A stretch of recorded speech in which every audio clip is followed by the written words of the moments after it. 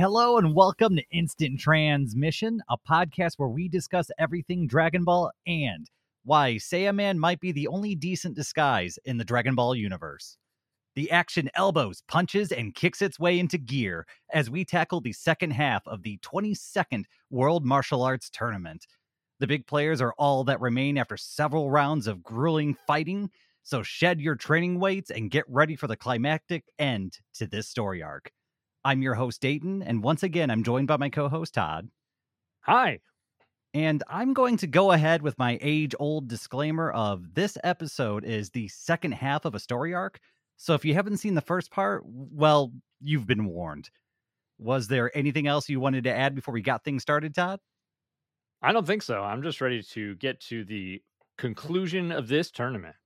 Oh, and boy, I'm not going to get ahead of myself. We're going to jump things off with episode 93, Evenly Matched, Tien Shinhan versus Jackie.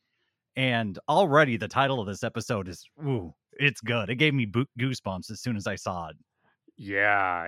And this is kind of coming off of a very one-sided fight with Goku versus Pompit. So I was excited to get to Tien versus Jackie Chun.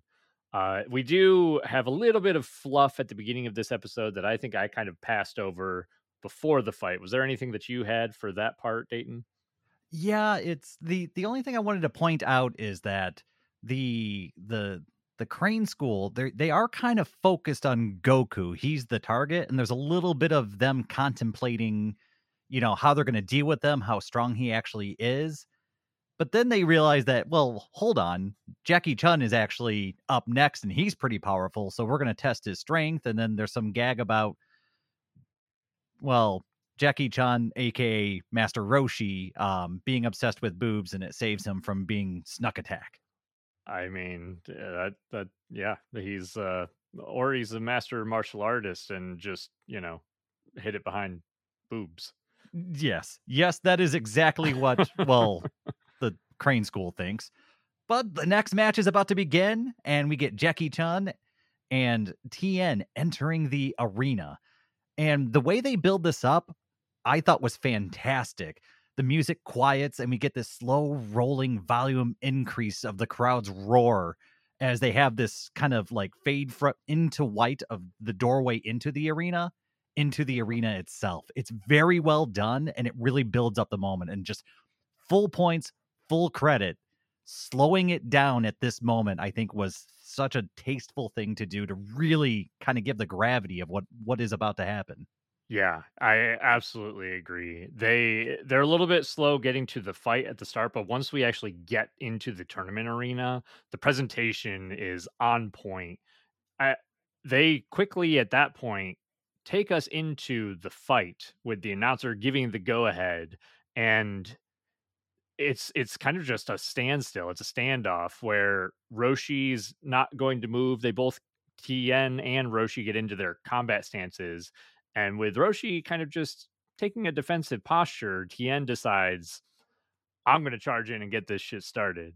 So he dives right into the fight. Roshi just kind of being on the defensive at the beginning. And I do love that Krillin is kind of being cocky. I mean, like, oh yeah, Jackie Chun's got this. He's last time's champion. Like, this is going to be a one-sided affair. And Goku, and they do this a lot, but right here it really felt, I don't know, it drew my attention when Goku points out, no, this fight could go either way. These two are evenly matched. And it really shows kind of Goku's maturity and his ability to assess, right?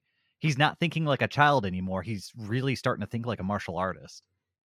Yeah. And it also, I mean, we've got a bout between Goku and Krillin coming up, but this in itself is showing the levels of expertise that these guys are at, because Krillin thinks, Jackie Chun's got this, like Tien's a chump, and Goku's taking the logical approach, and he can see what their skill levels are at comparable to each other.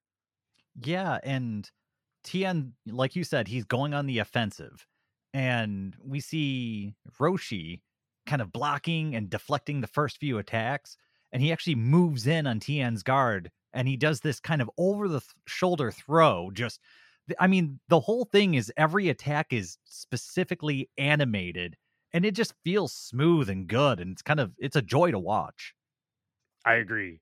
It's neat to see also these two different styles where Tien is very almost angry and aggressive, and Roshi is taking more of a defensive poise as he kind of like redirects Tien's attacks and tosses him almost out of the ring. But Tien has a secret ace in the hole, much like Chaozu, and he can just levitate at will. Yeah, and uh, I know that this is pretty much an omen of what's to come in the future, but right now it seems really cool because the whole floating technique is kind of unique to the crane school. You know, them being birds, they can fly. And so it really adds this new dynamic to the fight. This is, I think, how flight should have been handled going forward with Dragon Ball, because this is enjoyable to watch. Yeah, yeah, I can't argue with you there. It's neat to see flight used as a unique technique and also not an overpowered one necessarily. I mean, these guys can only kind of move pretty slowly with their levitation right now. Yeah, they're kind But of floating, right? yeah, yeah, I mean, it does keep them from getting thrown out of the ring, which is pretty handy in the tournament, but it's otherwise just a bit of a trick. So Tien floats back into the arena, and Roshi and Tien leap high into the air, and they exchange this flurry of blows. But once they land, we see Roshi kind of unleash this mirror image technique, creating dozens of circling images around Tien that kind of close in and then eventually unleash a flurry of blows that Tien just cannot guard against.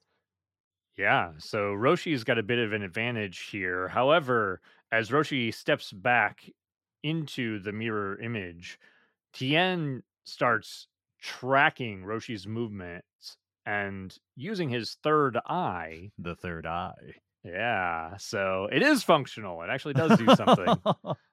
But Tien is able to track Roshi, figure out which image is the real Roshi, and I keep saying Roshi. We all know Jackie Chun is Roshi at this point, but Tien is able to kick him right out of the mirror image technique.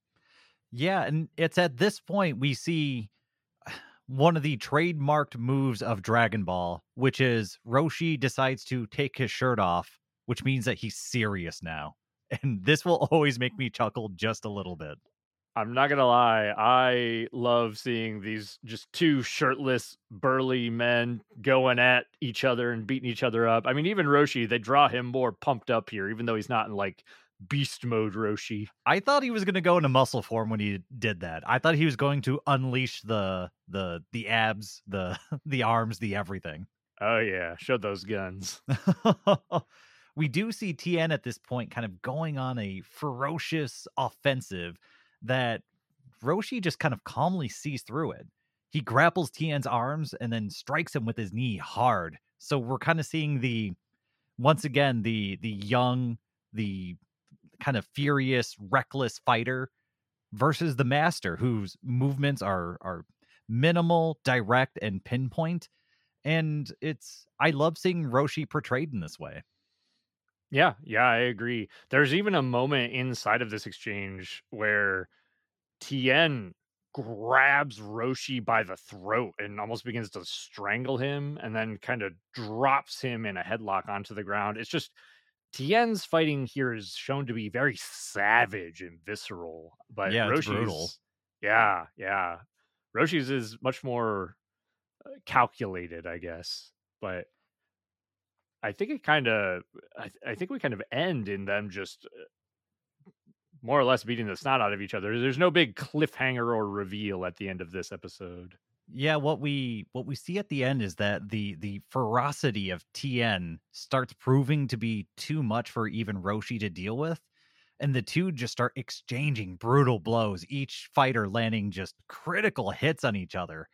And by the end of the episode, you see just all these marks and bruises and just horrible damage that each fighter has done to each other, but they both stand on their feet And we get this internal monologue with Roshi at the very end where he says, "Face it, Roshi, there's a whole new crop of fighters coming up, and I'll do my best to stand in their way."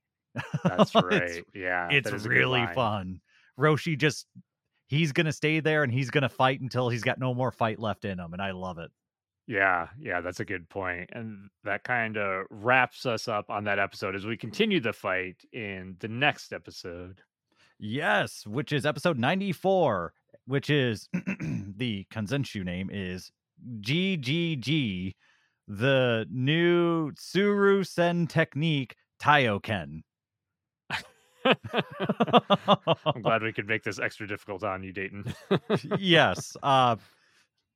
Maybe I should read ahead more. But anyway, episode 94 begins with the fight between Chun and Tien just continuing. And we see Tien leaping far into the air, and he's using the sun as cover, actually using the environment to his advantage. And he attempts to do this kind of dive bomb attack on Roshi, but Roshi sees right through it. And he's able to avoid the attack and just continue the exchange of blows. And I want to say that this little exchange at the start of this episode, the first half of it, I would say, the animation is just so just buttery smooth.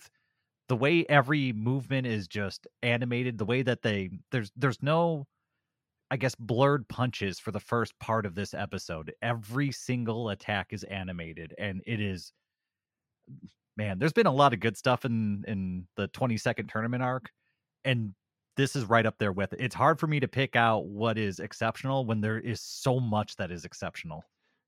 Yeah, most of this is animated pretty well. There's not a lot in this tournament even that is repeated animation or blurred punch lines. There's a few times, but I this fight is really well done. There's a moment here where Tien kicks Roshi after that exchange to the edge of the ring.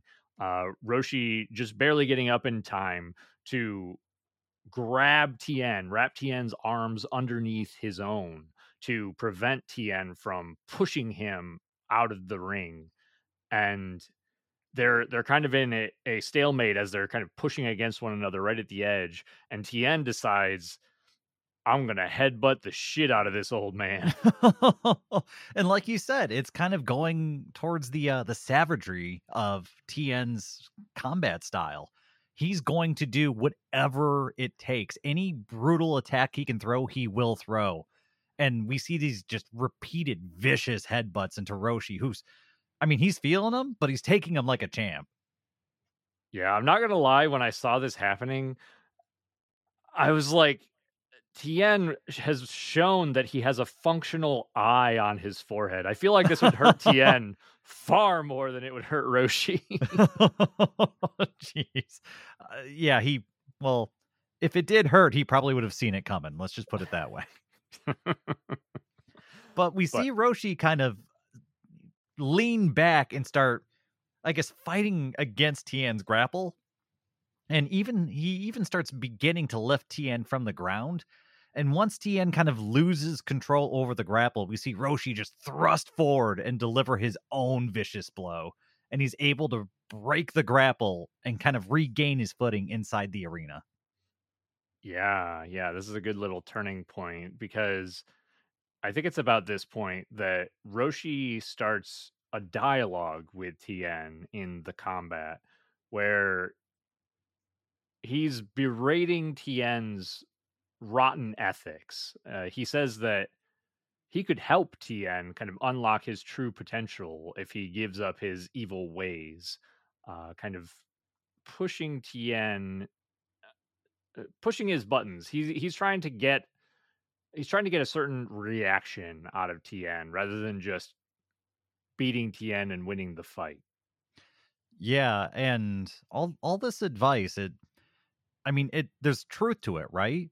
And so this eventually starts to enrage Tien, and he decides to get serious at this point, and he unveils probably one of the most iconic moves in all of Dragon Ball.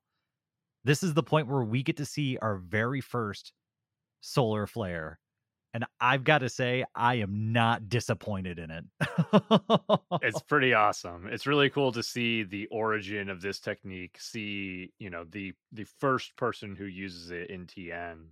And it's fun here because Roshi does not expect it either. Roshi is completely blindsided, quite literally, and it allows Tien to leap in behind the blinded Roshi and just clobber him in the back of the head with a savage knee. And Roshi's down and out for the count, or at least for a 9 count. Yes, and Announcer Man was able to see this whole thing because he was wearing his cool Announcer Man shades. And so he jumps on the count. Roshi makes it back up just in time. And when Roshi recovers, he once again kind of starts giving advice to Tien. Tien questioning how he recovered so quickly, and Roshi being like, look, such knowledge is beyond your reach until you leave your evil ways behind. You've allowed yourself to be led down a short and destructive path. You bow to a false master. And Yeah. oh, that line just hits home for me. It's great. It's a great line. I love Roshi. I mean, keeping this dialogue open. It's clear that the fight is not the important part to Roshi in this exchange. And as they kind of keep moving forward, it's kind of revealed, or Tien starts to figure out with Crane's help that, well, this is not in fact Jackie Chun, but it is Master Roshi. And then Tien, kind of throwing Roshi's words to the wayside, decides, I've got the perfect technique for you. And he pulls out the Kamehameha. Yes, and I can only imagine using a rival school's technique as being one of the biggest insults to that school. What a wild thing to do. Like, I have so many questions. Like, how did he learn it? Did he learn it from watching like Goku did? Did his master of the Crane school teach it to him? Like, did has Crane been, secretly practicing this technique as a way of like snubbing Roshi? I have so many questions. Yeah, it's something, man. I would love to know kind of the origins of that technique ending up in the Crane School hands. Because it's, if Tien knows it, he probably learned it from Master Shen, right? And so where did he learn it from? Yeah, yeah. I I mean, I can only imagine that Master Shen had been like spying on Roshi or had been practicing it in secret just because he wanted to use it against Roshi. Well, unlike Master Roshi students who were taught to use it responsibly, Tien decides to use it irresponsibly, and he aims the Kamehameha wave at the crowd. And I think knowing that Roshi would have no choice but to get in the way of it. This is great. And I mean, I'm going to say this reminded me of Majin Vegeta in the Buu saga, but I mean it's a throwback the other way, right? Where Vegeta is kind of mimicking what Tien did here in this moment.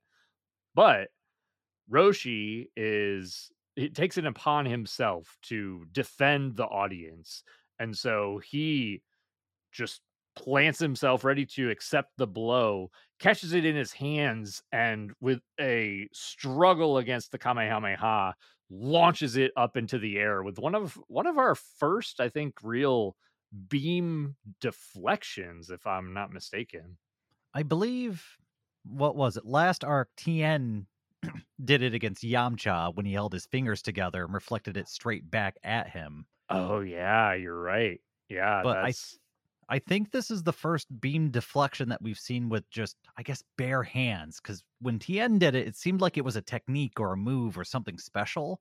Whereas I think Roshi just raw handled it. And I can only imagine the amount of effort it took. yeah. Tien's almost seemed more like you said, like a technique where he was using his ki to reverse the Kamehameha. But yeah, Roshi just full on like muscled that shit and launched it up into the air.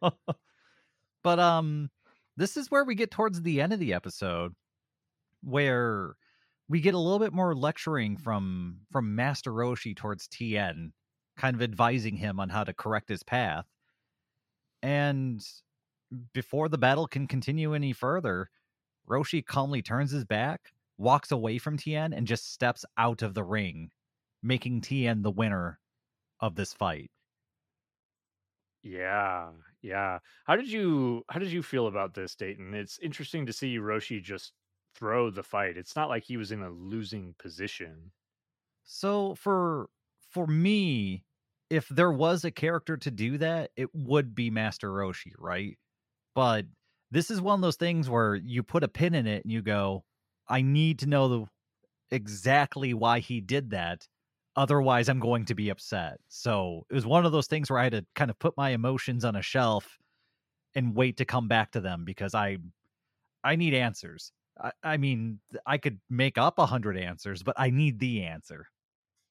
Yeah, and I think moving forward we will get some answers. But yeah, it's hard to not want to see the true conclusion to this fight because the whole fight is it's close. It's close back and forth. And I mean, much like Goku said, it really could have gone either way. But again, Roshi's goal here is not to beat Tien.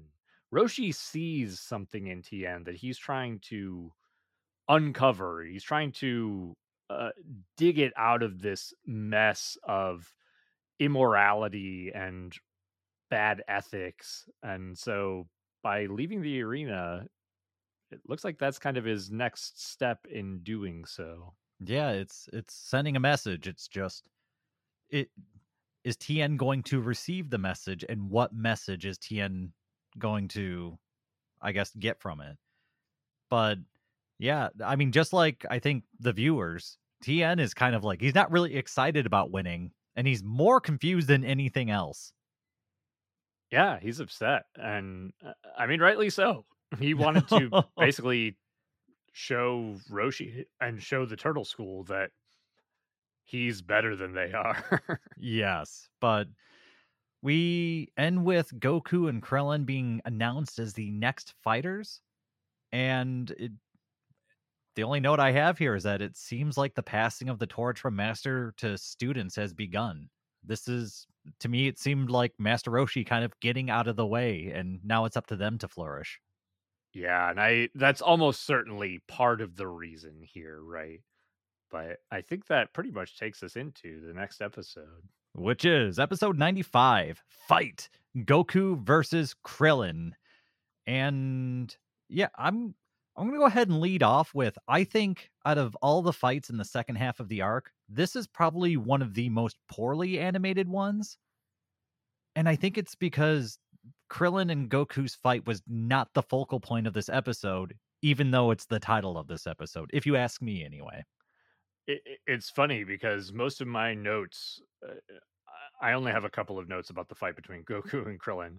The rest of it is the main focus here, which has to do with Tien and Roshi. Well, I tell you what, rather than going back and forth because it'll get confusing, how about you take us through Tien and then I'll take us through the Goku Krillin fight? Sure. So we basically get to see Tien kind of contemplating why Roshi gave up, why he stepped out of the arena. And he thinks about Roshi trying to impart this knowledge on him. Roshi's words won't leave his mind. And so Tien, after the fight is finished, Tien actually goes and finds Roshi because he wants answers. And so we actually get to see Roshi almost having a little bit of a eulogy for Jackie Chun, saying that he's kind of it's almost like he's retiring Jackie Chun, like he doesn't need the persona anymore. And this There's a is lot of symbolism, I think, in it, where it's kind of like I just said, it's the passing of the torch sort of thing. He's him putting away Jackie Chun is kind of him hanging up the gloves. exactly, yeah. Jackie Chun was a persona that he created to prevent Goku and Krillin from winning the tournament in the previous years because he didn't want them to think that they were at the peak of martial arts. He didn't want them to lose that fire and that desire to improve. And so he continues to use it here as he tries to impart knowledge onto Tien. And he tells Tien that winning the tournament just fills a martial artist's ego and does them no good. And that's why his students of the Turtle School will never win the tournament, which is it's super interesting to hear him say that. But his point here is that he wants them to continue to learn and grow. And he actually tells Tien that he was looking for a replacement, and he thinks that Tien is the perfect replacement for Jackie Chun, more or less, because he believes that Tien will make a good hero. And that's Yeah. what a It's wild word, right? yeah, especially when he's speaking to somebody like Tien who, gosh, probably his whole martial arts life has not done hardly any good, right? He's probably riddled with bad deeds, and his master's only been teaching him to be probably a worse and worse person. And then to have Master Roshi of all people walk up and tell him that the next generations of fighters is coming up and it could use a few heroes like Tien. And I can only imagine, if you've had 1,000 bad things said to you, the first nice thing probably just really stands out and echoes with you, especially if you have a conscience. And it's wild, especially as we move forward in this. I mean, even what we've seen up to this point, you get the impression, like you said, Master Shen of the Crane School is not the type of person to give someone praise or give them positive words of affirmation. But that's exactly what Roshi is doing here to Tien, to a person who has been nothing but shitty to him, has been nothing but a mean, evil human being. I mean, even trying to kill the audience, but Roshi's treating him with kindness here. And it says a lot about Roshi. It says a lot about what Roshi's intent is here. And Tien gets defensive. He pushes back against it. Tien says that he's a killer like Tao, and he wants that identity. He really puts a lot of value in that identity as being a killer and being, a powerful murderer. But Roshi says that he'll never be as good as Tao because Tien has a conscience. Yeah, and this is easily the best part of this episode. And it's something that we don't see enough of in Dragon Ball, which is actual character growth and development. We really get to see that internal struggle and turmoil in Tien as he tries to, I guess, figure out what is the person he was told to be and who he actually is. And we see him just clenching up and just struggling, figuring out whether or not he's the person that he's been taught to be his whole life. Yeah. I mean, to your point, something that Dragon Ball Super really misses the mark on is that tournaments are not just there for fighting. That's not the reason we enjoy the tournament arcs. And I think Dragon Ball proves that point because every single tournament arc that we get in Dragon Ball up to this point, it's not a matter of, oh, these are cool fights, we want to see who wins. It's a matter of the story and the character growth. It's a matter of seeing Goku, like, is he going to win the tournament or is he going to lose because, we're worried about what he's going to become if he does win the tournament. And then this tournament is about Tien, and is Tien going to be a lost soul? Is he going to be a killer and an evil person for the rest of his life, or is Roshi going to be able to help him change for the better moving forward? Yeah, and I mean, we all knew what Krillin and Goku and Yamcha, what they were in the tournament for. We've had adventures with them. We know where they come from, and we have an idea of where they're going, especially if you've seen the future. But at this point, you don't know where you kind of know where they're going. But Tien is kind of this wild card. And Whereas Yamcha, I think, was kind of a bad guy, but mostly kind of childish and arrogant and, not really evil. Tien is another step towards that evil category as far as we've seen. He's been brutal. I mean, the way he broke Yamcha's leg in the arena was brutal, and just everything that comes out of his mouth is pretty freaking evil. He's willing to torture animals to try and get out of I don't know, being blamed for stuff he did. He's been a really bad guy up till this point. And so it's kind of shocking to see this conversation happen. Yeah. Yeah, it is. And kind of interspersed between this, we get to see snippets, like you said, Dayton, of going back and forth with the fight between Goku and Krillin. And it's funny to see that fight take the backstage because, like you said, that's not the focus of this episode. It's Tien's growth and uh, Roshi's attempt at being a mentor to yet another young martial artist. Yeah, and I guess with the fight happening in the background, it's not animated particularly well, and that's fine considering it's not the focal point. And it's also incredibly lighthearted with Krillin using like the reflection of the sun in his head to blind Goku for an attack, and then Krillin's in the air and he's kind of flat-footed up there and he sucks in air to slow his fall to throw Goku off. Like it's a really silly, lighthearted fight. Yeah, and I mean those are really the major points. We get to see a few minutes of Goku and Krillin having an exchange towards the tail end of this episode before it moves forward.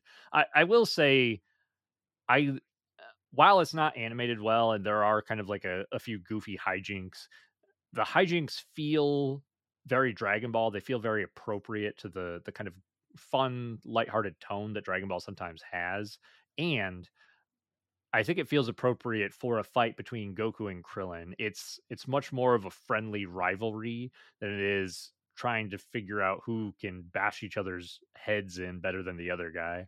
And they're both basically still kids, right? So it Yeah. being kind of goofy and funny and childish makes sense because they're, well, kind of goofy and funny and childish characters. So this is exactly the fight I guess it should be. But yeah, it definitely took the back seat to the Tien stuff this episode. And that's honestly it's fine. I think we've seen Goku and Krillin fight a few times. I think everybody knows kind of where this fight's going to go. So, but we'll get there in episode 96, which Yeah. is can it be Goku Krillin's great strategy? And it they've kind of played it off like Goku and Krillin are evenly matched at this point. That is until Goku cranks it up and uses a running Kamehameha wave to propel himself into Krillin, knocking him flat to the arena floor. And so Goku just dialed up the knob a little bit and just now now Krillin's being completely outclassed like we're used to. Yeah. It's unfortunate. I mean, it's cool that they make them seem on par for a few seconds, but it turns into an exchange of blows. I will say the choreography here is actually good. It's better animated than the last episode. Um, some of the hits look pretty clean. There's a few throws added in, and that part's fun to watch. But we eventually get to Krillin charging a Kamehameha, and Goku being like, "Hey, that's not gonna work on me. I don't know what you're doing, wasting your time." But Krillin goes ahead with it and fires it off, creating at least a distraction of an explosion in Goku's hand as he blocks the Kamehameha. And then Krillin at this point has vanished. Yeah, and this is I think what happens next is the whole entire point of this episode. Krillin is able to sneak around on Goku and grab his tail, Goku's age-old weakness, and something that really only Goku and a few others know about. And now the shoe is on the other foot, right? Right? He's got him, right? Well, Goku lays on the ground until the knockout count or whatever reaches 9. And Goku just leaps to his feet and he reveals that he's been working out his tail, and that does not work on him anymore. Yeah, and I mean, I have mixed feelings about this. It's smart for Krillin to go for the tail. I know a few people like we get to see the audience like Bulma and a few of them say like, "Ah, it's a little bit of a cheap trick," like, "Ah, Krillin let go of his tail." But when you're in a fight, man, use whatever strategy you need to. I mean, you if you know a person's weakness, why would you not use it in a lot of ways? But And it's not like Goku doesn't know that his tail is his weakness. It's up to Goku exactly. to protect it. The onus is on him. I very much agree. And so it's interesting to see like good job Krillin, smart strategy. And for Goku, the thing that I like about this, I think it's twofold, is that one, in the last arc, Master Roshi and I think actually Grandpa Gohan mentioned to Goku that his tail was his biggest weakness and it was always going to be a problem for him unless he did something about it. And so it's been 3 years and Goku did something about it. I like that he actually took that advice to heart and did something about it. It's also the second part of that, this has been a problem and a weakness for him for a while, and so as it gets used and used and used and used over and over, it feels gimmicky or it feels like, "Okay, here we go again. They It's the grabbed his kryptonite, tail." right? He's Yeah, Superman and oh no, kryptonite. yeah, And so I don't mind that. My only complaint though is that we had an entire Goku training arc and this was not mentioned in it once leading up to this tournament. And so it feels if we would have gone through that training with him, I think I would have been much more accepting of it, but it just really kind of felt like oh yeah, that doesn't work anymore. All right. I would have loved to have seen it. Like how do you train that? Oh, it swings around with monkeys. Okay. yeah, they kinda showed us a montage of how he trained it. It's an interesting like, they really could have gone either way. They either could have taken us on that journey with him, or they could do what they did here, which I think the reason that they don't take us on that journey with him is so that they can have that kind of, like, gotcha moment for the audience, where the audience is like, "Oh, no, Krillin's got the upper hand," and then Goku's like, "Just kidding." Yeah, I mean there's a few of those just in this story arc, so it's I don't know. I would have liked to have seen it and like I said, we had a whole training arc with Goku where we could have explored that and maybe how he had to get creative to train his tail or something. It just I don't like I don't like off-screen stuff, especially when it comes to training, I guess. So unless it's maybe a character that you haven't seen in a while and you're going to get revealed like the training that they've done sort of thing. Yeah, I can kind of see it go both ways because it's sometimes fun to have those reveals in a fight, just so that you don't expect it. But I can also understand feeling a little bit cheated by not getting to go on that journey with the characters either. But either way, we basically get Goku being like, "Ah, my tail's not a weakness," and so Krillin's in a pretty tight spot at this point. I think the fight turns on his head almost completely, such to the point where Goku ends up just vanishing in the arena. And I mean, Krillin's looking around, the audience is looking around, and eventually Goku, in a flash, reveals himself, making a goofy face at Krillin. And we, as the audience, get to see Krillin just fall out of the arena. Yeah, it almost looks like he had jumped out of his skin, but we actually get Tien kind of revealing that Goku in that one instance had launched several attacks, including a pretty severe kick that actually launched Krillin from the arena. And so while the audience was dumbfounded as to what happened, I'm sure Krillin was twice as dumbfounded because suddenly Goku's face appears and he's being launched from his feet. Yeah. And I was I've I've watched Dragon Ball before. I didn't remember how this fight ended. And so when I saw the kind of like scare gag of Krillin getting knocked out of the arena, I felt a little bit cheated because I mean, I know Krillin ends up being the butt of many jokes in Dragon Ball, but I still wanted a good resolution to this fight. The good thing is that at the very least, Tien's explanation not only is something that happens a lot later on in Dragon Ball and Dragon Ball Z, where, you know, the audience or normal people can't see exactly what happened, and so they need an explanation. But it also makes the ending of the fight feel much more satisfying that Goku gave him. I think Tien even says it was 8 punches and a kick that knocked him out of the arena. Yeah, I mean, Krillin's my favorite character, so I don't like this episode, but you know, or I don't like yeah. It's because my thing is Krillin's been training with Roshi and Yamcha this entire time. But for some reason it seems like we don't see any improvement out of him. And it feels bad. It feels like he's working really hard and not going anywhere. And I really don't like that. I'm so torn on it, man, because I mean, even Roshi in this episode makes a comment that the award for most improved fighter should go to Krillin.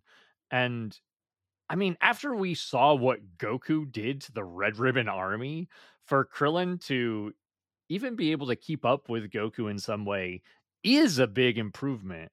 But I can also see the point where Krillin's kind of been behind Goku basically since day one. And I mean, honestly, we didn't even get to see any cool techniques outside of like Blimp Krillin. And then, I mean, I guess we got to see him be a little bit of a strategist with the Kamehameha distraction to grabbing the tail. But beyond that, that was about it. Yeah, we get to see some of the cleverness. And I mean, Goku's more powerful than Krillin. Hands down, no one's arguing with that.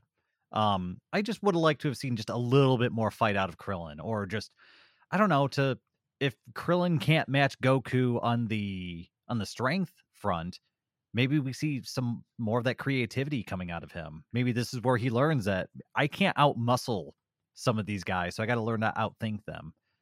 And outside of the Kamehameha distraction to grab the tail, uh, not really much there. It just Krillin was just a backdrop for the TN story arc until that was over, and now that's I mean, I don't know. I wanted more. I like Krillin. I like a lot of these characters. And I know when Yamcha got knocked out, I thought his fight with Tien was actually really badass. I just wanted that for Krillin. Yeah, yeah. I mean, that's totally fair. The interesting thing about this is, well, one of the other points is that Krillin did get the opportunity to beat one of the Crane School's main students in Chaozu. So I think they almost give Krillin that as like a consolation prize. Oh, yeah. Yeah, that's fair. They're like, all right, you got Chaosu, so just you don't get anything else. Be happy, Krillin Yeah. fans. Yeah. They're like, well, we know you're not going to beat Goku. So, Yeah, I mean, it's fine. I'm not saying Krillin should have won. I'm just saying there should have been more. I should have left that fight going, man, I at least I have some respect for Krillin. I did not leave the fight with that.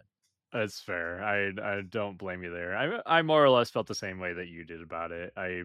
I would have liked to have seen more, but I mean, I was also happy that he was stronger and kind of keeping up with Goku. Yeah, so I think with Krillin ringed out and Goku moving on to the next round, that brings us to episode 97, the finals. Who is the world's greatest martial artist?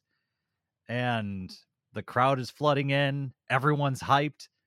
We're about ready to get to the main event. The main course is about to begin. The fight between Goku and Tien Shinhan. Yeah. Unfortunately, I'm not going to lie, the first half of this episode is fluff, and that's all I put in my notes for the first half. Yes, about the only important piece of fluff is that Tien is still struggling with the inner turmoil, with the lecture and words from Master Roshi kind of echoing in his head, and he's kind of questioning who he is. Yeah, that was my only note about the fluff there, is that he's meditating and he's trying not to give in to Roshi's words, and he's thinking specifically about Tao and avenging the death of mercenary Tao. And I think that Yes. takes us to the And fight. yeah, the fighters ready themselves and they enter the arena. And we get which I thought this was kind of cool. Announcer man kind of recounts the feats of both fighters, kind of giving us a quick recap. And I thought that was super fun. Yeah, I love the announcer for the tournaments. And yeah, it's also cool to hear about their accomplishments because I mean, Tien just beat Yeah. the previous martial arts world champion, and Goku almost won the previous time, so could be a good fight. So this match actually begins kind of on a different foot than I'm used to. When this match begins, we get Goku launching the initial barrage. And typically it's usually the bad guy who comes at the good guy, right? And I made note of that because that doesn't usually happen. And we see Tien getting kind of knocked back and up into the air. And I mean, it's a brutal fight right at the start, and it seems like it's going to be a one-sided affair, right? So I want to note too that the animation at the very start of this fight was a huge improvement, like a big notch up from the animation in the previous fight or the previous Yes. episode. Like, holy wow. the the dynamic perspectives that you get of Goku dashing in and then Goku using his tail to wrap around and dodge one of Tien's attacks and then like uppercutting Tien up into the air. It was really well done, really cool. Yeah, the sequence is fantastic. Tien's knocked into the air. We see Goku kind of leaping up and going to strike a blow, and Tien kind of snaps into form, and we see him fire off a Dodon ray, and it lands and it hits hard, and Goku is just sent plummeting into the arena floor, kind of cratering into it. And they are not wasting time with this fight, and I freaking love it. Yeah, yeah, it is awesome. I mean, a few people are like, "Oh no, the fight's over quick," but obviously Goku lifts himself out of the rubble, more or less unscathed, Oh, I forgot. and There's even a panning shot during the sequence where they're kind of moving around Tien as he's fighting with Goku, and it looked really good. Sorry, I had to come back to that for just a second more. no, totally fine. I really like what they did with the animation for this one. There's I think as Goku kind of regains his footing, he uses his speed once more to vanish, similar to what he did in the fight with Krillin. However, Tien's eyes, that we've already shown to be pretty handy in these sorts of situations, he's able to lock on to Goku, knock him out of his rapid movement, and pin him up against the wall with punch after punch after punch, just rapid fire, pummeling Goku into the wall of the arena. And I mean, it almost seems like the fight is going to be over here and now as Goku's just taking it and not able to respond. Yeah, after pummeling Goku, Goku kind of falls down, kind of almost lifeless, and Tien picks up Goku just hanging there in his hands. And this is where the episode ends. About the last third of this episode was just amazing, beautifully animated fighting. And then the first two thirds were just some fluff stuff. But holy cow. Oh my gosh. The everything in this last third was just amazing to watch. It was just eye candy. Yeah, that fluff was like I'm totally okay with this lead up because wow, that fight is really good. But I think that leads us right into the next episode, which is episode 98, a secret ability, the Haiku Haiku Ken versus fighting power. Kensenshu, thank you.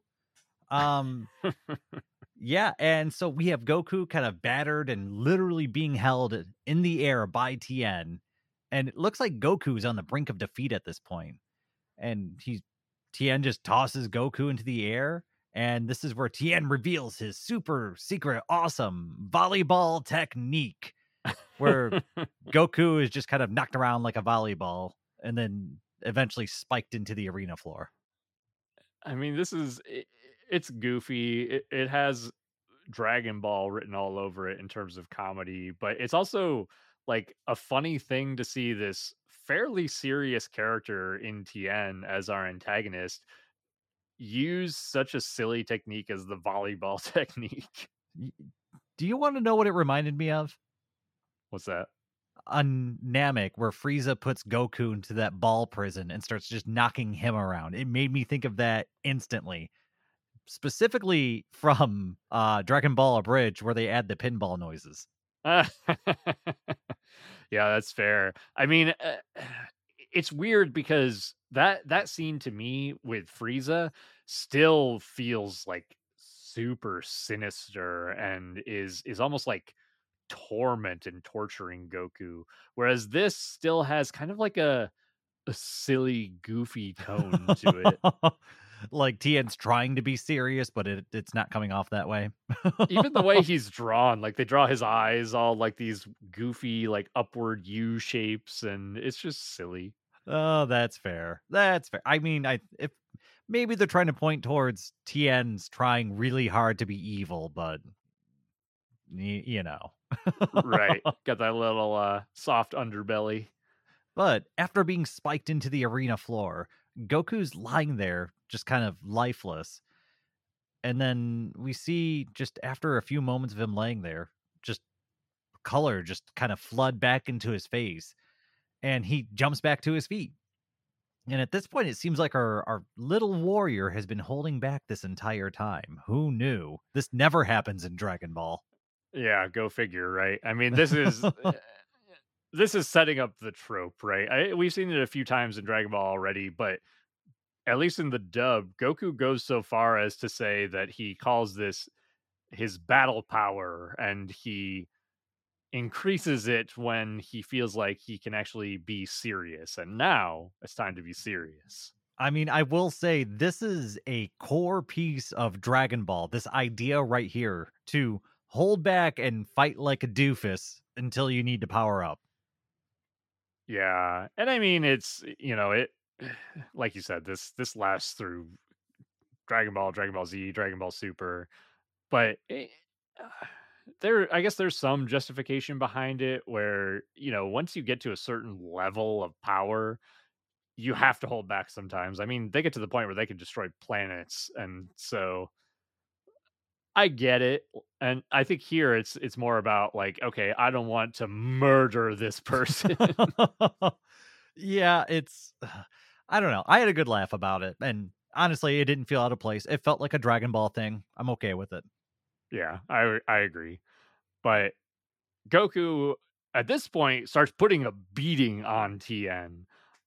He knocks Tien up into the air and begins charging a Kamehameha.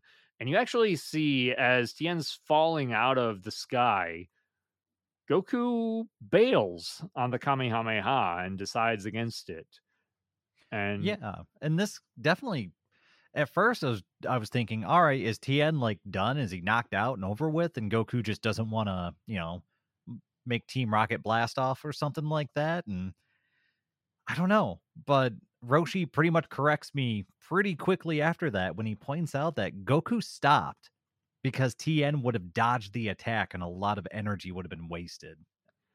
That's experience. That's being a martial artist being put on full display right there. this is pretty cool. I had a similar response to this initially because I was like, why is he stopping?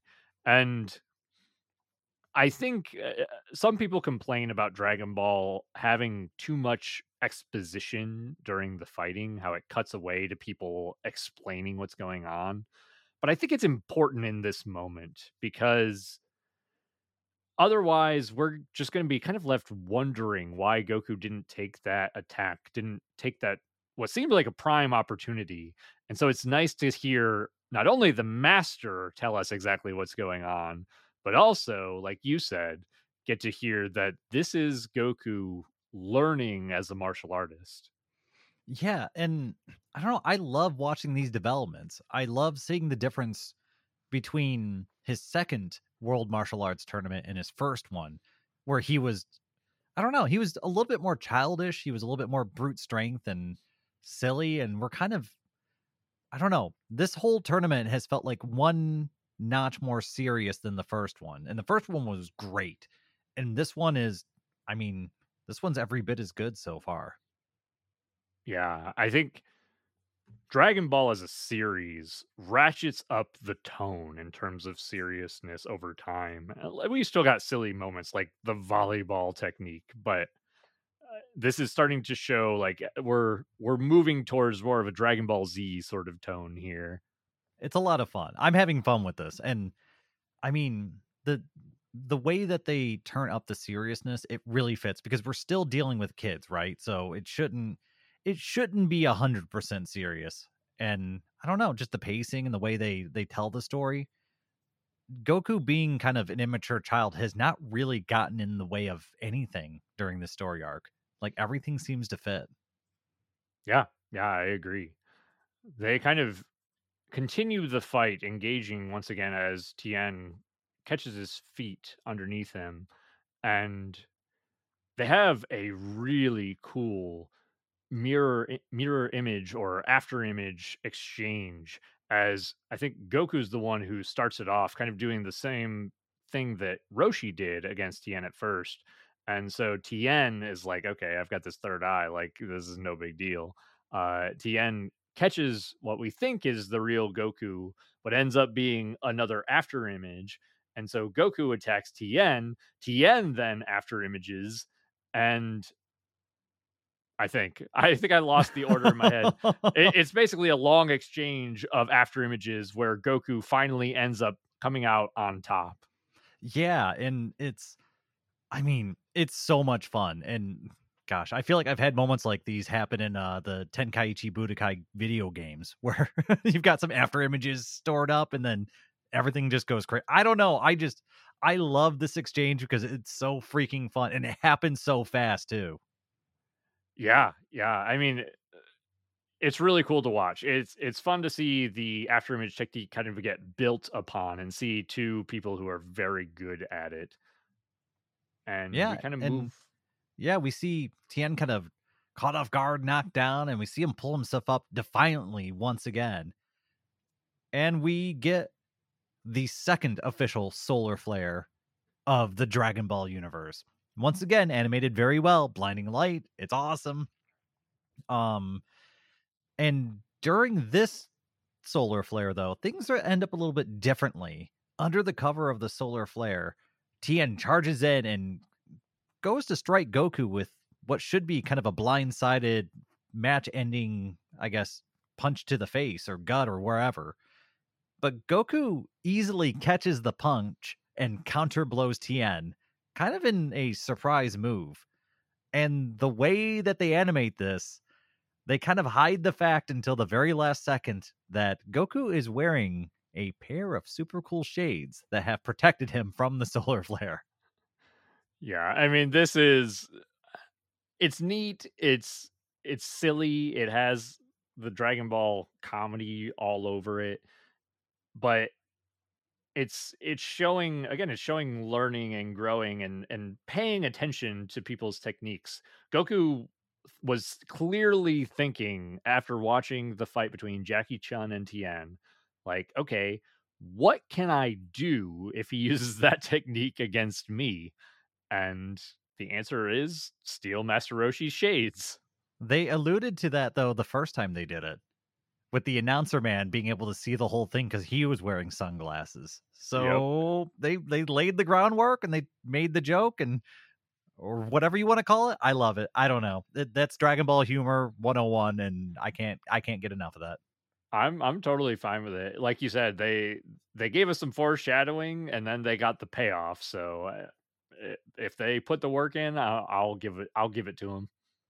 But yeah, the battle is not over yet though. I don't know how many times these fighters are going to be knocked to the ground and, you know, be counted 7, 8, 9 seconds, but Tien gets back up. The battle continues to rage, and we see Goku. I'm sorry, we see some dialogue happening between Chaozu and Master Shen, where we see the Master kind of getting mad and angry because he can kind of see the revenge plot he had to kill Goku kind of slipping away from him and to get revenge for his brother.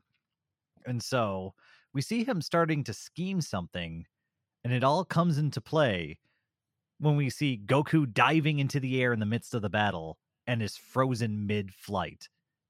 And I love it. I love Crane's fighting dirty. Yeah, I mean, this gives Tien the edge. Tien's able to capitalize on Goku being frozen, and I think our episode more or less ends with Goku feeling like he's being cheated, like trying to figure out what's going on, and Tien just pummeling Goku. Yeah, the shoe's on the other foot at this point pretty heavily. And that leads us into episode 99, Ten Shinhan's Anguish. I thought that was an interesting name for this episode. Yeah, it's pretty telling. While not being over revealing like some of Dragon Ball's episode names, this is it makes me want to know what's going to happen here as we kind of dive back into the fight. We get to see more of Chaozu using his power to lock up Goku's body, and Tien just going to town, getting in all these free blows. And Goku continues to say and express, like, hey, you're cheating. I'm tired of your dirty tricks. And Tien's like, I don't know what you're talking about. I'm just kicking your ass. Yeah, and this happens a few times where Goku goes in to fight and he gets frozen and Tien gets in these brutal hits. And Goku's just continuing to get beat, unable to push through the foul play. And he gets knocked down hard and he's all but defeated. And you see Goku kind of reach out desperately towards Tien, trying to continue the fight, gritting his teeth as he says, "You cheated me." And this time, Tien finally kind of listens to it. And he's starting to catch on that maybe Goku's not lying. Maybe something weird is happening. And he looks over at the Crane School and he sees, Chaozu and Master Chen sitting there. And he asks Chaozu, what's happening? What's going on? And Chaozu pretty much tells him, yeah, I've been interfering with this fight. And this is where Master Shen kind of butts in and tells him, like, he's doing it by my orders, and I order you to kill this person and complete my revenge. And we see this kind of clashing personalities as Tien is kind of unsure about this because he wants to beat Goku. He doesn't want to win this way though. Yeah. And as this conflict kind of comes to a head, Tien tells Crane to buzz off. He says, I'm not going to kill Goku. He basically says, if I kill Goku, I lose the match. I lose the tournament. And so Crane wants vengeance for his brother. He wants vengeance for Tao's death at Goku's hands. And so Crane commands Chaozu to freeze both Tien and Goku. And Crane makes it look like he's going to step in and take this into his own hands.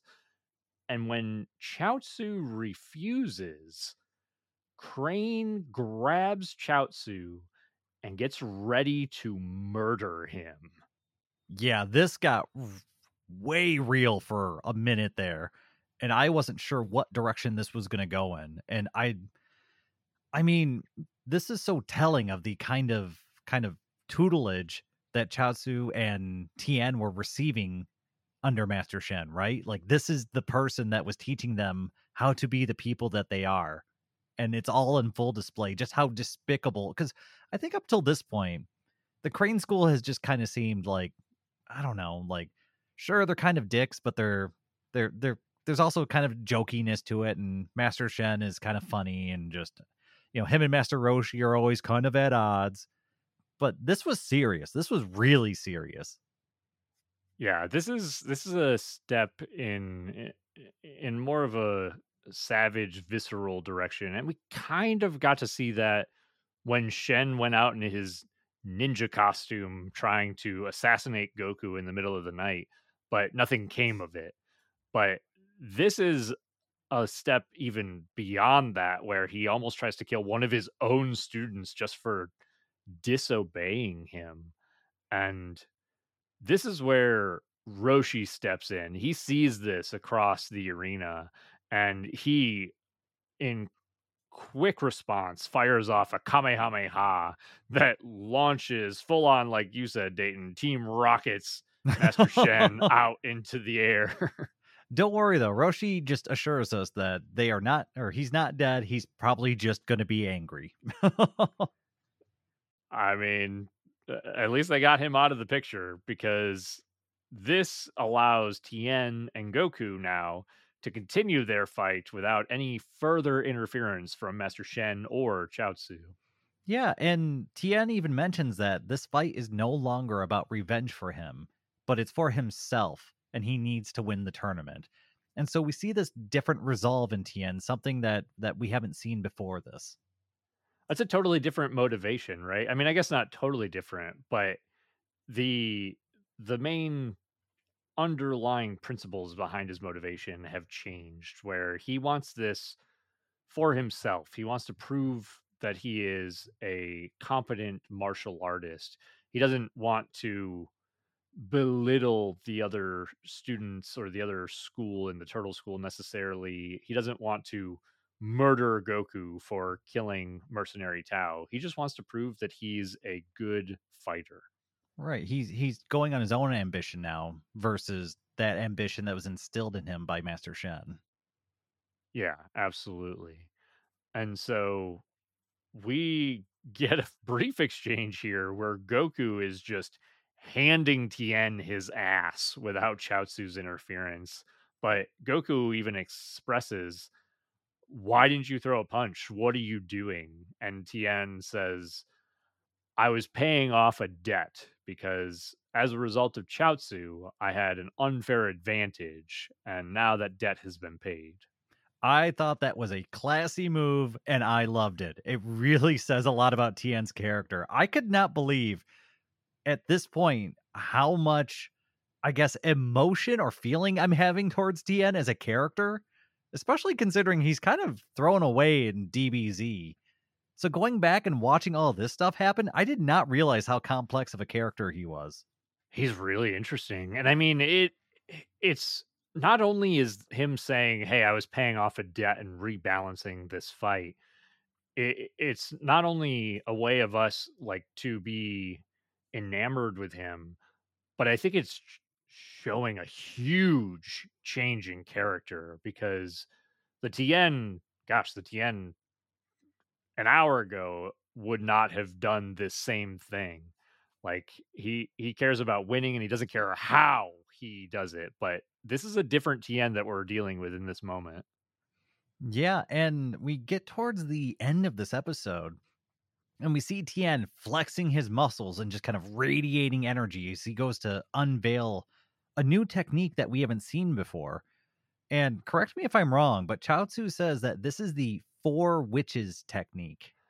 Yeah, that's what they call it in the dub. I'm not sure the Japanese name for it, but I the note that I put down was just forearms.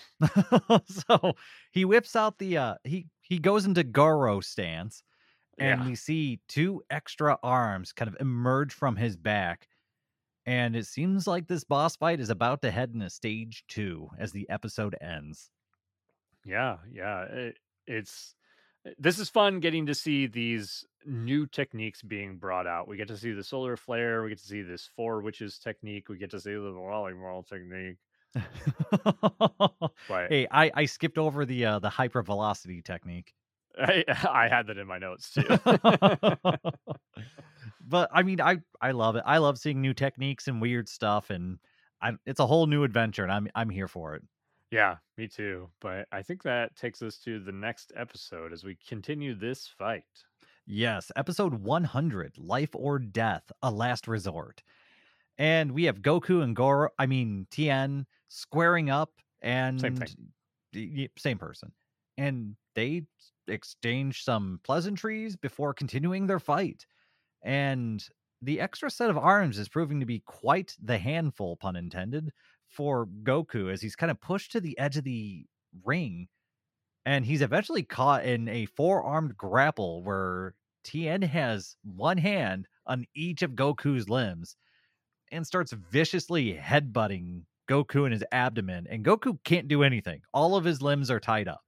This is wild. It looks crazy. Like I both think this is cool and ridiculous all at the same time, but I mean, Goku's basically being like drawn and quartered here, and then just Tien's just using his head as a battering ram. But Goku does have a countermeasure as he starts slapping Tien across the face with his tail. I just have a note about how extra appendages are just making all the difference in this battle. It's wild, but I mean, Goku even goes so far as to say, "Well, you got my arms and my legs, but you forgot about my tail." And And he has so been working it out, so I'm sure that thing slaps. that's right.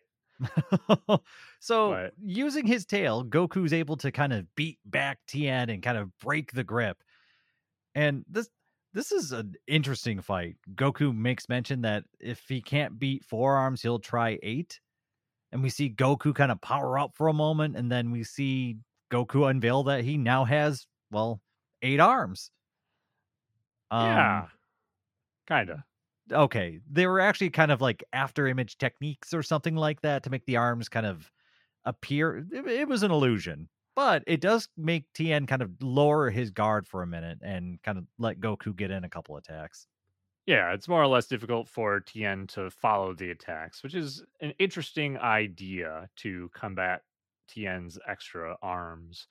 But it basically turns into both of them getting knocked down.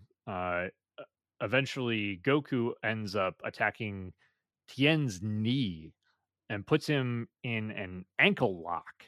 And Goku's just got Tien at his mercy, but Tien reaches out with the extra arms kind of sticking out of his shoulders and grabs Goku by the neck and begins strangling him. So yeah, we have kind of Tien being bent around like a pretzel and Goku being strangled. And it's kind of this game of chicken as to who's going to let up first. And we do see that apparently Goku's pretzel hold was a little bit stronger than Tien's strangulation. And Tien lets go first, and he's in basically just a really rough spot, but not for very long. He's able to bend more and then kick Goku off of him. Yeah, Tien basically lets his arms, his additional ones, disappear, and then he starts doing a push-up, more or less. But between him pushing against the arena floor and just flexing his legs as hard as he can, he launches Goku into the wall, and it kind of starts the fight up over again. And then Tien decides he's going to pull out one more wild technique that we have not seen before, and he actually gives Goku a warning to not get hit by this one. Yeah, and Chaozu and Roshi are both kind of in panic over the unveiling of this technique. They're Roshi's telling Goku to just get out of there, to leave the arena. Chaozu's telling Tien to not use it. It could be dangerous to his life.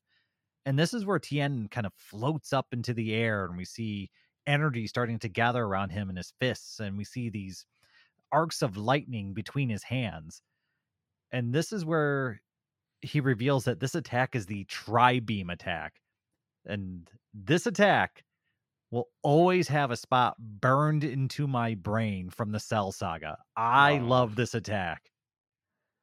yeah, the moment when he uses it against Cell is unforgettable, but it's really cool to see it unveiled in all of its glory here, especially with how much reverence is given to the technique from both Chaozu and Roshi, and they make a comment about it, how it uses your life force and can even shorten your life and potentially even kill you if you use this technique. Yeah, it's this attack is treated with a such a high level of seriousness. Just using it shortens your lifespan if it doesn't kill you. And we get a brief moment of Tien contemplating how much of his life force he should use or how much he would need to even defeat Goku. And the attack is fired and it goes off with this kind of orangey yellow flash of blinding light, which slowly kind of engulfs the screen and then subsides to reveal a giant crater where the arena once was. This is an impressive attack, and goddamn, I loved it. I loved it. They did it justice. I feel like every time I see this attack, I love it. It's real cool. I forgot even that Roshi makes a comment that this attack is comparable to the Kamehameha, and then after it gets fired off, Roshi's like, "Oh man, I was a fool for even comparing this to the Kamehameha. This is way stronger."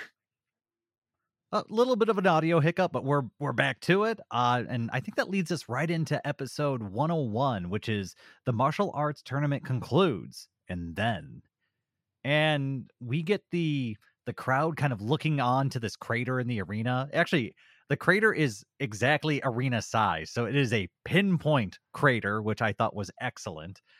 And Goku's gone. Everyone doesn't know what's going on, but we get Roshi claiming that he can still sense Goku's energy. Just that's so important. It's so important because that little bit plays such a big role in the future of Dragon Ball. Yeah, this is excellent. And they basically are saying like, okay, well, if he's not down in the hole, the only other place that he could be is up in the sky. So they start looking up, and sure enough, we kind of pan up. It looks like hundreds, thousands of feet into the air, where Goku is just kind of like floating as he's leapt up out of the blast to save himself from getting destroyed like the arena. Yeah, and Goku's, a mile in the air, like up in the clouds, and he's kind of plummeting back towards the arena. And Tien, who can fly, just kind of floats up next to Goku to have a little talk. And while they're falling through the air, Tien just kind of mentions that with the arena gone, Goku will lose when he touches the ground. And so the match is over. Tien's already won, and he's kind of laying all this out for Goku so that way he understands that it's over. But it's Goku, and so he's defiant. And we see Goku's final gambit, which is a Kamehameha wave, which no one's shocked about that. But the thing that makes it really interesting is when he turns 180 from Tien and fires it in the other direction. I'm not going to hit you with the blast. I'm going to hit you with my head that's launched like a rocket from the blast. I don't know what your technique is, but it doesn't stop skulls. That's right. Oh.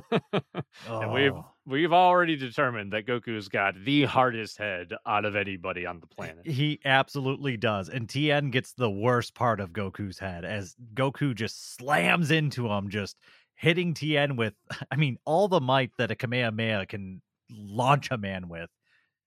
And at this point, the attack hits home and both fighters begin to just plummet from the sky. And whoever lands first loses. Yeah, and the announcer says as much. The announcer is on top of this. He pulls out a capsule, gets a little plane. I love that guy. Oh, he's so good. He starts flying over to do his job. He's there to see exactly the moment when these two fighters land and see who hits first and who is our winner. Yeah, and we see both of them like trying to control their fall a little bit, and Goku even tries to summon up enough energy for a second Kamehameha wave to slow his fall, but it turns out just all he had left was enough for a little bit of a spark, but it was just enough to kind of put him back in the race, and they're just careening towards the ground at this point. And at the last possible moment, as they're kind of almost like gliding across the ground, just controlling their fall, Goku hits a truck. They are literally feet from the ground, and because of Goku's little Kamehameha fart, it's supposed to have slowed him down enough that he will hit behind Tien. But Tien soars towards the ground in front of the truck driving forward into Goku's path that bounces Goku off the truck and deflects him into the ground seconds before Tien hits the ground. So at this point, Tien Shinhan is the 22nd World Martial Arts Champion. Oh and my gosh. What a way to win it. This is wild because Tien and Goku eventually get up here. The announcer determines Tien's the victor. The crowd goes wild, cheering for both Goku and Tien for such an amazing fight. But Tien himself even expresses that Goku, had you not hit that truck, you would have won that fight. I mean, it's once again, it's showing Tien's character, his I don't know, his advancement. It's Tien previously, a few episodes ago, Tien would have been gloating over Goku. He would have been moving in for the final blow sort of thing. And now he's being, I don't like a good sport. Like he's being a good guy. Yeah, it's a big change, and it's important. Like it doesn't feel like a total 180. It feels earned because Roshi's been working on Tien over and over and over throughout this arc, and we're finally getting that payoff here. We're getting, I mean, Tien, even though Tien won, so this is the perfect ending, honestly, because Goku didn't win, which was part of Roshi's plan because he still doesn't want Goku to feel like he is on the top of the mountain. Tien did win, but didn't feel like he won. It was like a technicality, right? Right. So yeah, so Tien still is kind of like, okay, Goku, I think Tien even says Goku was the stronger fighter. And so Tien feels like he has something to work towards still, or like he could learn something from Master Roshi because Master Roshi was Goku's teacher. And look what he did for Goku. I mean, Roshi's so good at being a master. He can mentor over people who aren't even his students. He's incredible. Like, I know that there are a lot of people who do not like Master Roshi, especially because of the way that he's interpreted in Dragon Ball Z and Dragon Ball Super. But his interpretation in Dragon Ball, even with the pervy stuff aside, is so good, so well done.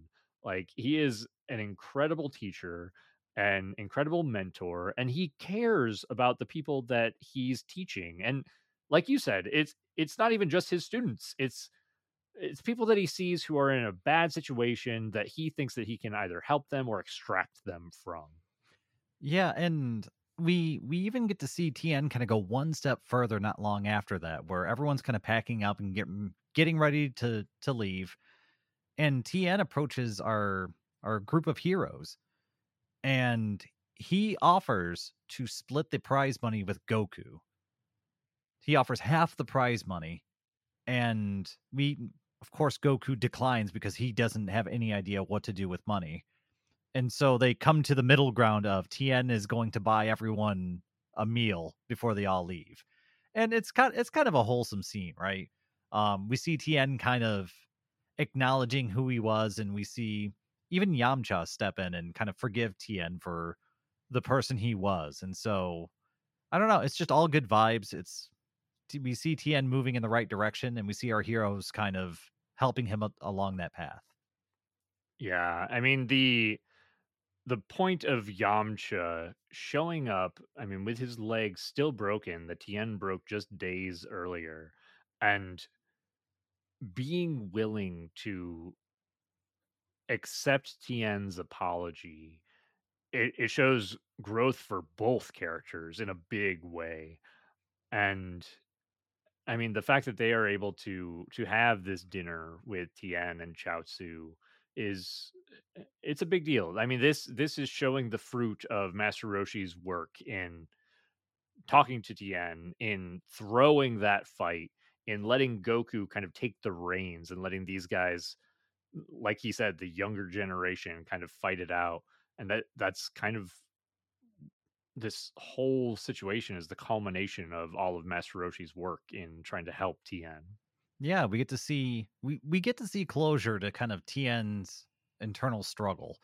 We get to see his character kind of complete its circle. It's really satisfying. It's a micro story, I would say, but it's a damn good one. It's really fun to watch Tien kind of go from this manipulated, you know, raised to be thug into somebody who's actually decently respectable, and probably what he's going to have to go through to make up for all the bad deeds he's done up till this point, right? Like the journey is definitely not over for him. Yeah, and that's an interesting point too, because Roshi even goes so far as to offer Tien to join the turtle school and join him on his little island. And Tien turns the offer down though, because like you said, he still feels like he has a long way to go in changing as a person. He's got a lot to work on himself before he feels like he could let himself move forward with another martial arts master to create these bonds and potentially friendships. And one thing that we kind of passed over that I kind of want to take a quick step back towards too is that when the audience is cheering for both Tien and Goku, a lot of the audiences, I mean, Tien won the championship. Tien is the world martial arts champion.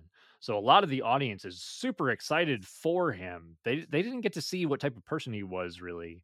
So they're just like, "Oh, you're the coolest. You're such a badass. You are super strong." And they're giving him all of this praise. And it comes back to like you and I were talking about, Dayton, where Roshi Roshi said that Tien would make a really great hero. And Tien is not used to hearing these sorts of positive words of affirmation. He's not used to people giving him praise. And I think that that's a really big, I mean, he's been changing this entire time, but that's also a really big turning point for him where he's like, this kind of feels good to have positive feedback from other people. Like I wonder what I could do to, either get more of that or to pay that back to other He people. seems genuinely happy. He seems to Yeah. genuinely enjoy the praise of the crowd. And yeah, I think that's kind of I think that's it's affirming the direction he should go, I think is what that is. It's kind of pointing out like this is a good path and there is something in it for you if you choose to go down it. And I think Yeah. having Roshi's kind of message at the very end there for him during that moment, I think that's going to hit home. That's going to carry with him. But it does shift from the celebrations with the crowds and all the fun stuff to what should be more celebration and more fun when everyone arrives to grab a bite to eat just before they all say farewell and go in their own directions. And Goku realizes that, oh shoot, he forgot his 4-star Dragon Ball and Power Pole back at the arena. And Krillin decides, hey, I know where they're at. You just sit down and eat. You had a tough fight. I'll take care of it. And Goku's like kind of unsure about it and just, something's like, all right. And Krillin goes running off, and Goku even stops Krillin for just a second, like he needs to say something, but he doesn't know what to say. So we see Krillin run off, and everyone goes inside to grab food, and everyone's waiting for Krillin to get back. And at some point, they all decide to eat, except Goku, who's still sitting there, who decides, I'm going to wait for Krillin to get back before I eat anything. And after a little bit, there's kind of this shattering moment inside of Goku's mind where something feels so insanely off that it compels him to leap out of his chair and run back to the arena.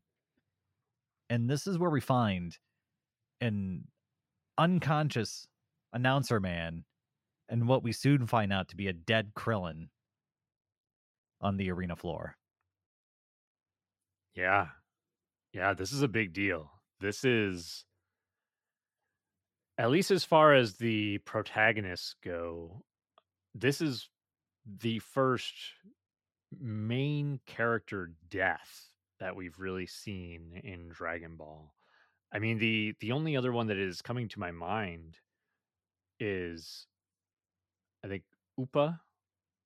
But he's not really, he's kind of like a side character. I think even you said, Dayton, that you didn't feel connected or attached to his death.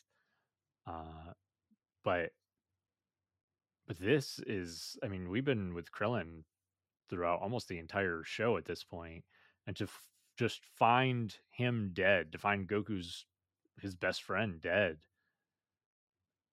What a way to end the episode. Yeah, and I don't know, like, it's if you want a cliffhanger, you got it, because I got nothing but 1,000 questions at this point, but the only information we're given is that the monster came in, killed him, took the Dragon Ball, and a list of names, and that's all the information we're given about what happened. And that's it. That is the cliffhanger. That's what we end on. Uh what did you think about this, Dayton? I mean, I know obviously Krillin is your favorite character. How did you feel about seeing his death here in this moment? I I don't know, I mean, it's kind of shocking, I mean, they alluded to it well, that something bad was gonna happen really hard when Goku was, thinking something's off, something's funny, something's weird. And even without the context of the next episode, it almost feels like he's not dead. Like, I'm not willing to believe it just yet, sort of thing. Like, it's not sinking in. Or it's just like, oh, next episode we're gonna kick things off and he's going to be fine. Yeah. And I mean, I know what we get moving forward here with this part, I so I don't. don't yeah. I don't want to say too much. I don't want to spoil it for you or for anybody else who hasn't necessarily watched it, but this is I mean, this is a big deal. This is a big turning point. We've kind of talked about tone for Dragon Ball, and we've expressed that it's changing, it's ramping up, it's becoming more serious, more adult maybe. And this is just another step in that direction. It's not often that we deal with death in a very serious tone up to this point. Again, Goku helping Upa at the bottom of Korin's tower. That was kind of like the only other time that we've really dealt with it. We've kind of seen a few of the antagonists get killed, like Tao is another one. Like the fact that they give repercussions for Goku killing Tao is really good storytelling. I'm glad that they put that in here. But we've not seen we've not seen one of the main protagonists die. And so this is huge. Like I mean, we know obviously, we know that the Dragon Balls exist. We know that there's the potential for the Dragon Balls to be used to resurrect people. So that's still on the table. But we know that whomever came here and killed Krillin is also collecting the Dragon Balls for something. So that's a little bit of a wrinkle in the plan there. And whoever killed Krillin must be pretty darn powerful.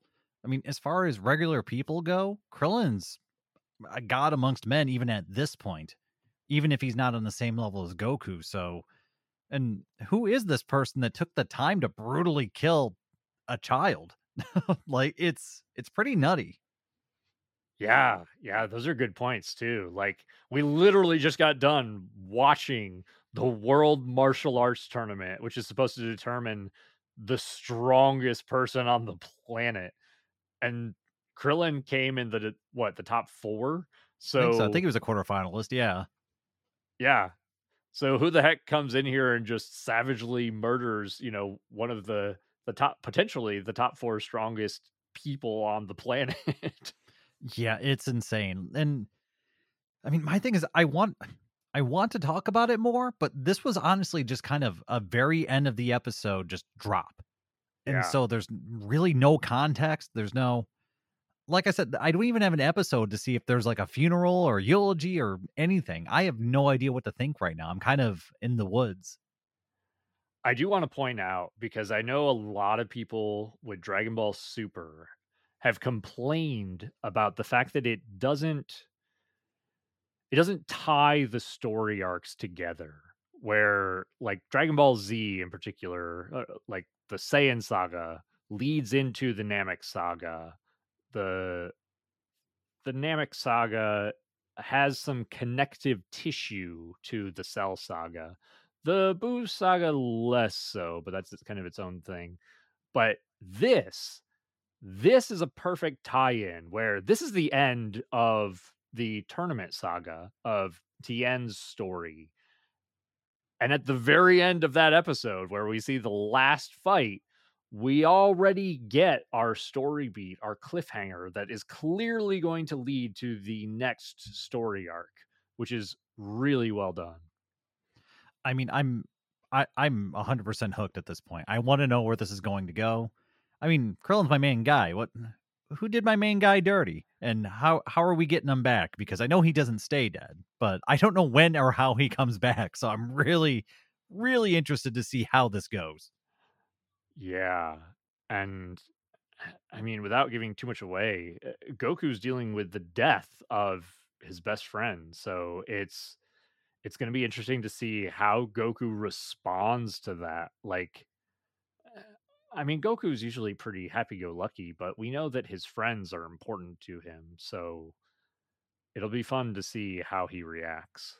I mean, it's kind of a severe shift in, I guess, in tone when we're just getting off the high of Tien kind of coming around and being a good guy, big celebration dinner, and everyone's being friends and getting along.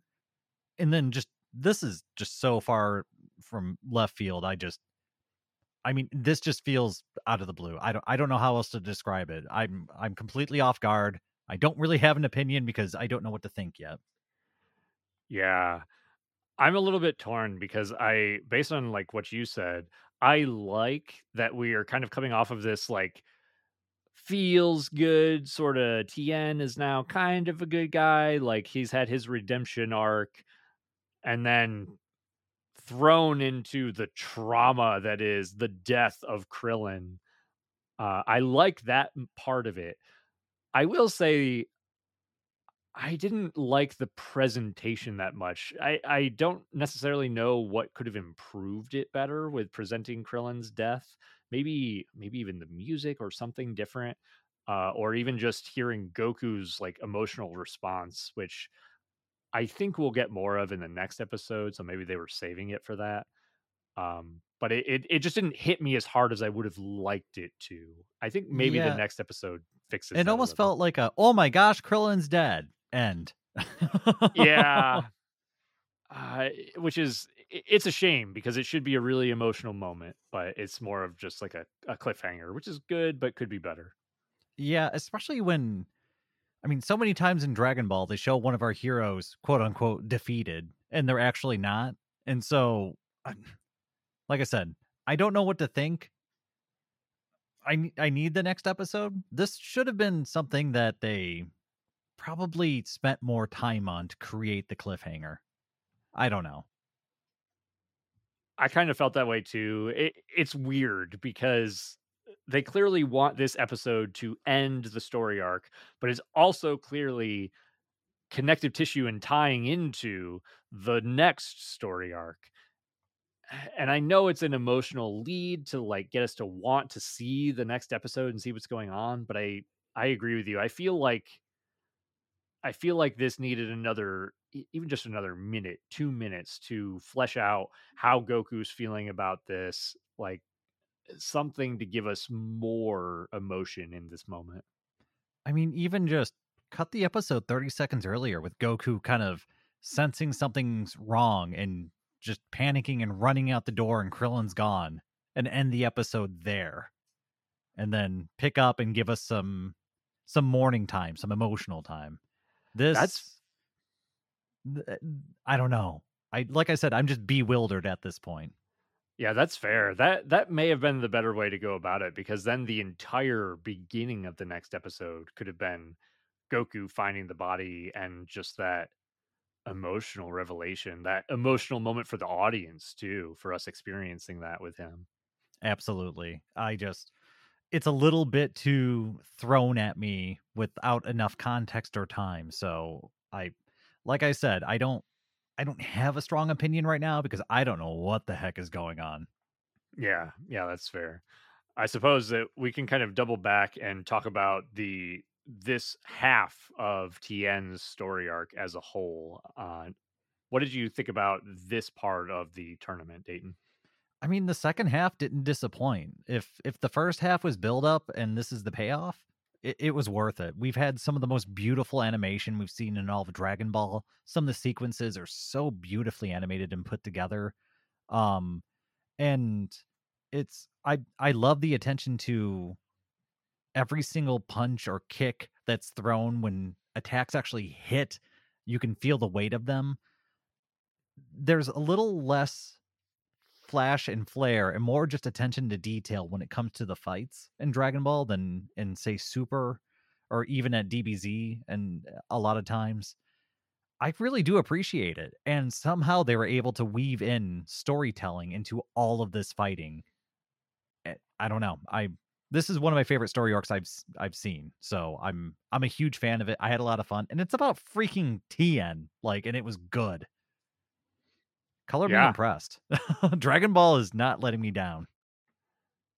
Yeah. Yeah. I think that's honestly why there are definitely like hardcore Dragon Ball fans out there who are fans of the entire franchise, but who believe that Dragon Ball, the original Dragon Ball, is the best part of the series by far. And I mean, when we get story arcs like this one, it's kind of hard to argue with that. Like Tien is a great antagonist with a excellent redemption story with Master Roshi. I mean, we've talked about it a lot as we've gone through, but with Master Roshi being an excellent mentor, an excellent caring human being, and tying that into a tournament setting where we get these really cool fights, but the important part about the fights is the storytelling and the drama surrounding them rather than the fights themselves. Yeah, and then it's not like the world is at risk here, right? It's Yeah. just it's characters developing together. It's completely character driven.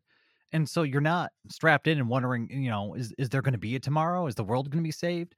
It's just what's going to happen? How are these characters going to develop? How are they going to interact with each other? Who walks away from here the winner and the loser?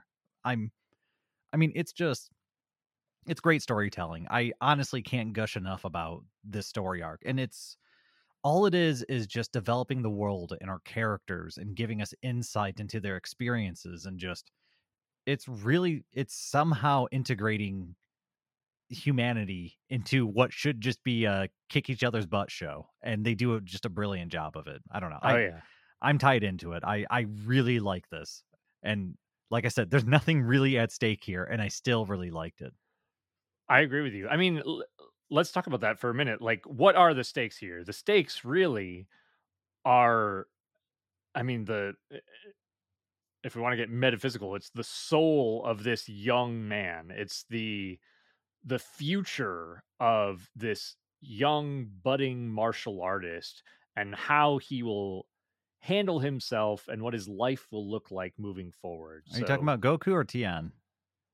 I mean, I guess both, right? Like that's a good point. I was talking about Tien in particular, but I mean, we could wrap Goku into that as well. I think the important part, like for Goku, this is kind of continuing the story that he started, where Roshi didn't want him to win the tournament. So he kind of has a similar story arc here, even though he's had some growth beyond that. But this story arc focuses on Tien and Roshi. Really, as much as Goku is our primary protagonist, he is the main character of the story. This story arc, I don't think he's our main character. Yeah, it's Tien focused, but I also didn't expect it to be because they kept building him up, and all of his spotlight time up to this point was how bad he was and just kind of being villainous and kind of a dick at points. And then they somehow slow roll it into a character development kind of change of heart story that kind of comes out of left field, and it's just like, oh, Krillin and Goku are fighting. Actually, don't spend time on that. What's going on with this guy? I am actually more interested in this. And Yeah, man. it's kind of a bait and switch, and it just works. And we've already seen a tournament of power, right? And so we've gotten that experience, and we know what it's like to see Goku kind of try and fail and not hit that goal. And so we get a lot of the same beats, the same footnotes, right? But they're assembled around a different character, and it's brilliantly written. I really can't say enough good things about how this story went. And this also feeds into, I mean, we need to spend more time on side characters, Dragon Ball. Like, why did you guys move away from this level of story writing? You can have other characters take the main stage and have amazing stories that I think people would love. I was about to say that exact same thing where it's such a bummer that we can have such great character writing for side characters like this that is kind of in some ways fallen by the wayside. I think the problem is that when Toriyama or Toyotaro or whomever's writing the story, they have an idea for this is a character, this is the journey that I want them to go on, and I have a start and I have a finish. And Tien is this is Tien like in this story arc right here. They introduced this character and he had a character arc where he basically got redeemed, and that's the story. It's a great story. It's kind of self-contained and that's what they've done with the character. But you can see after that moving forward, I mean, Tien gets a few more cameos here and there, but they don't know what to do with that character. Like they've run their story arc and now they're just kind of like they're around, they hit things sometimes, but they don't do anything else. And I mean, same can be said for in some ways, I mean, to a lesser degree, Piccolo. Like we'll get to Piccolo in Dragon Ball moving forward, but Piccolo kind of has his redemption arc, and then they don't know what to do with him a lot of the times, especially in like Dragon Ball Super. Yeah, and I mean, God, pretty much every character that's not named Vegeta or Goku is they they never seem to fulfill their entire potential. They always seem to fall short of what should be a good story in every story outside of their main one. Like Gohan after the Cell saga. Yeah, yeah. Kind of disappointing.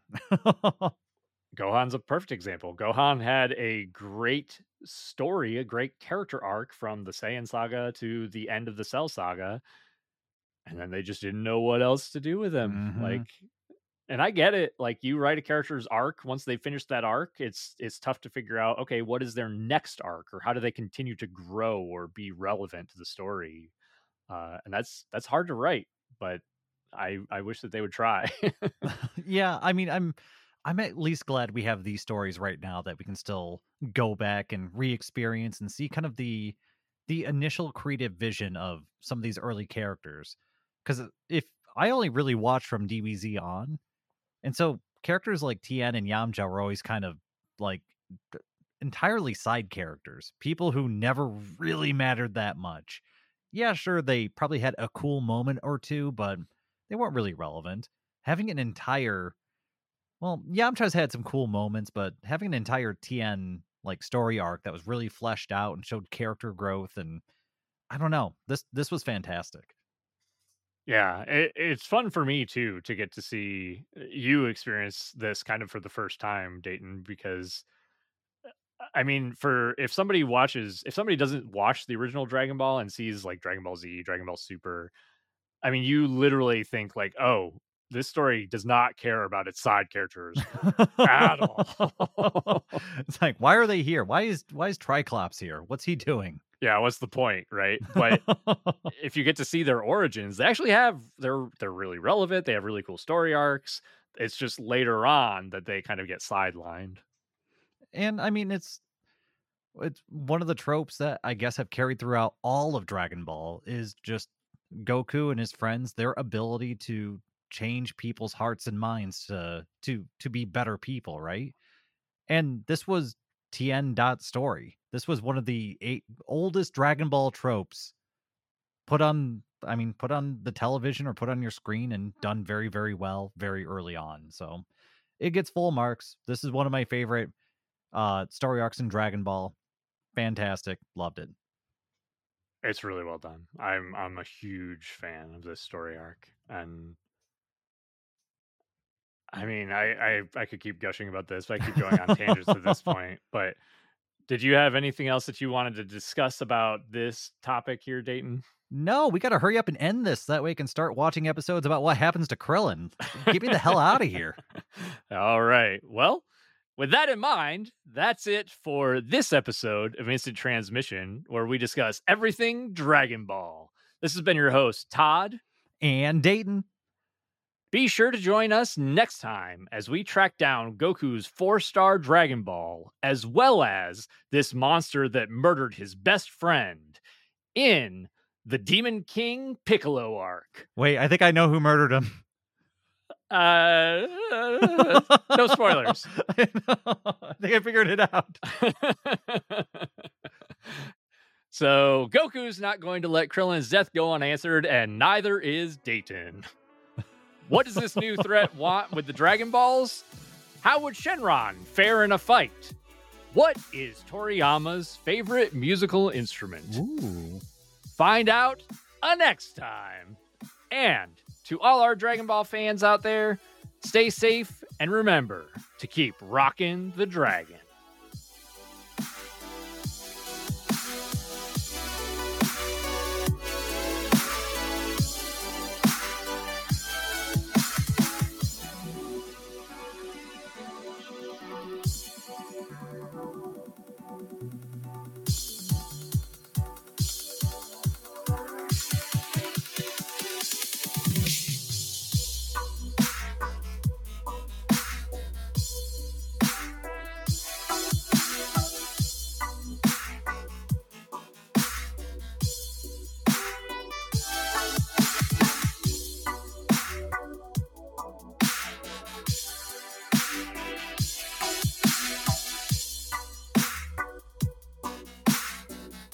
Are we ever going to revisit that rabbit on the moon? Yes.